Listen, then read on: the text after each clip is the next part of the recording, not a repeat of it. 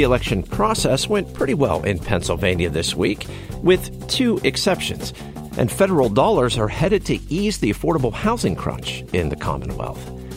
Welcome to the Morning Agenda, WITF's daily news podcast where the only agenda is you. A good morning to you. It is Thursday, November 9th, and this is being recorded at 9:11 a.m. I'm your host, Tim Lambert, as we take this daily trip around the region's top stories. So let's get started. The Secretary of State says Election Day went pretty smoothly for the most part. Sydney Roach, with our partner WPSU and State College, reports on the two major problems that popped up. The main issue happened in Northampton County, according to Secretary of State Al Schmidt. He says a human error appeared to swap the votes in the Superior Court judge retention questions. Schmidt says it was only a labeling mistake by the voting system vendor ES&S. While county officials have said the error did not affect the tabulation of votes, we will be following up with both Northampton County and ES&S in the coming days to determine why the error was not identified prior to Election Day. Now, another issue surfaced in Delaware County where a bomb threat investigation at Radnor High School forced that polling place to close. It was then moved to the Radnor Elementary School, and voting hours were extended by 1 hour until 9 p.m. Schmidt says it's difficult to say how overall turnout went, especially because of people who voted before Election Day. Eligible registered voters requested more than 1 million mail-in and absentee ballots. Voters in Reading are eliminating a key license requirement for the city's public works director. My colleague Gabriela Martinez reports the move is intended to make it easier to fill a long open position. A question about this issue was on the ballot Tuesday.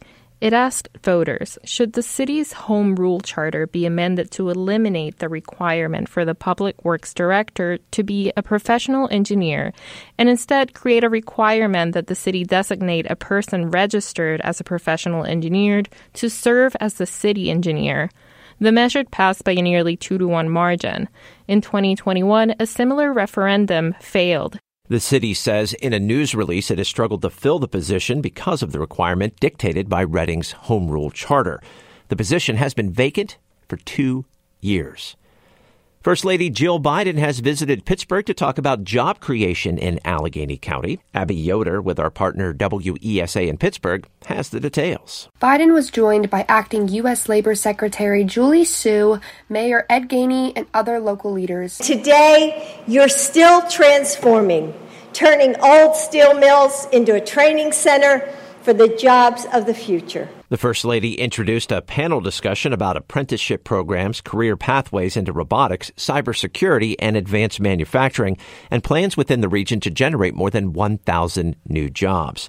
Earlier this year, the Biden administration chose Pittsburgh as one of 5 workforce hubs across the country to drive workforce development.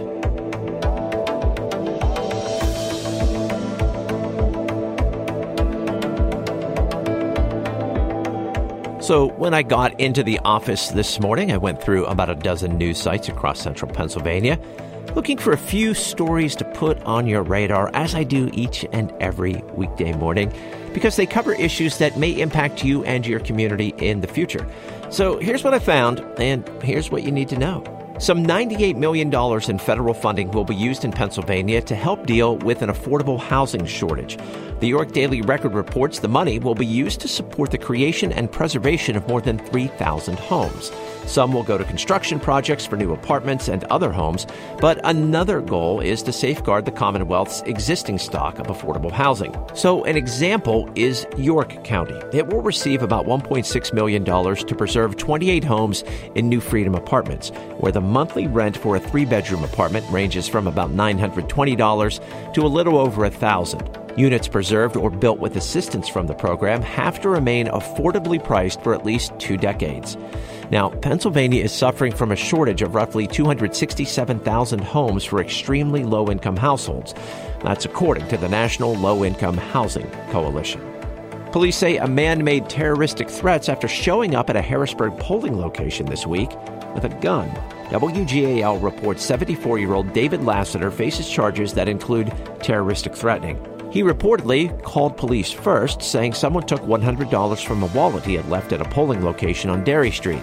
Officers say he caused a big scene inside the church and pointed an unloaded firearm at an unoccupied police cruiser.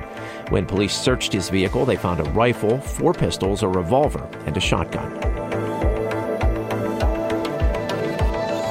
The Morning Agenda is available anywhere you find your favorite podcast and on WITF's YouTube channel. And if you like what you hear, I ask that you share it with your friends and on your social media channels and help us spread the word about this podcast.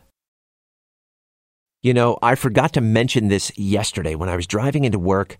I heard it, the very first Christmas song of the season. It was from Sheryl Crow. I don't even remember the title right now because I quickly changed the channel. So hopefully you have a song of the day that you want to listen to, that you are listening to. Let me know what it is. And you can reach me on Twitter or Blue Sky. I'm at TLambert895 on both of those platforms. Or you can email me, Tim_Lambert at WITF.org. And we hope you check out our monthly Spotify playlist. We start one each month, and they're aptly titled, like this month's, The Morning Agenda Song of the Day, November 2023. That's how you can find it. And you'll find my pick for the Song of the Day today, Where the Streets Have No Name, from U2. That is going to do it right now for The Morning Agenda. It's a daily news podcast from WITF where the only agenda is you. I'm your host, Tim Lambert. Thank you so much for listening today. I always appreciate your company. Be well, enjoy the rest of this day, and we'll talk again tomorrow.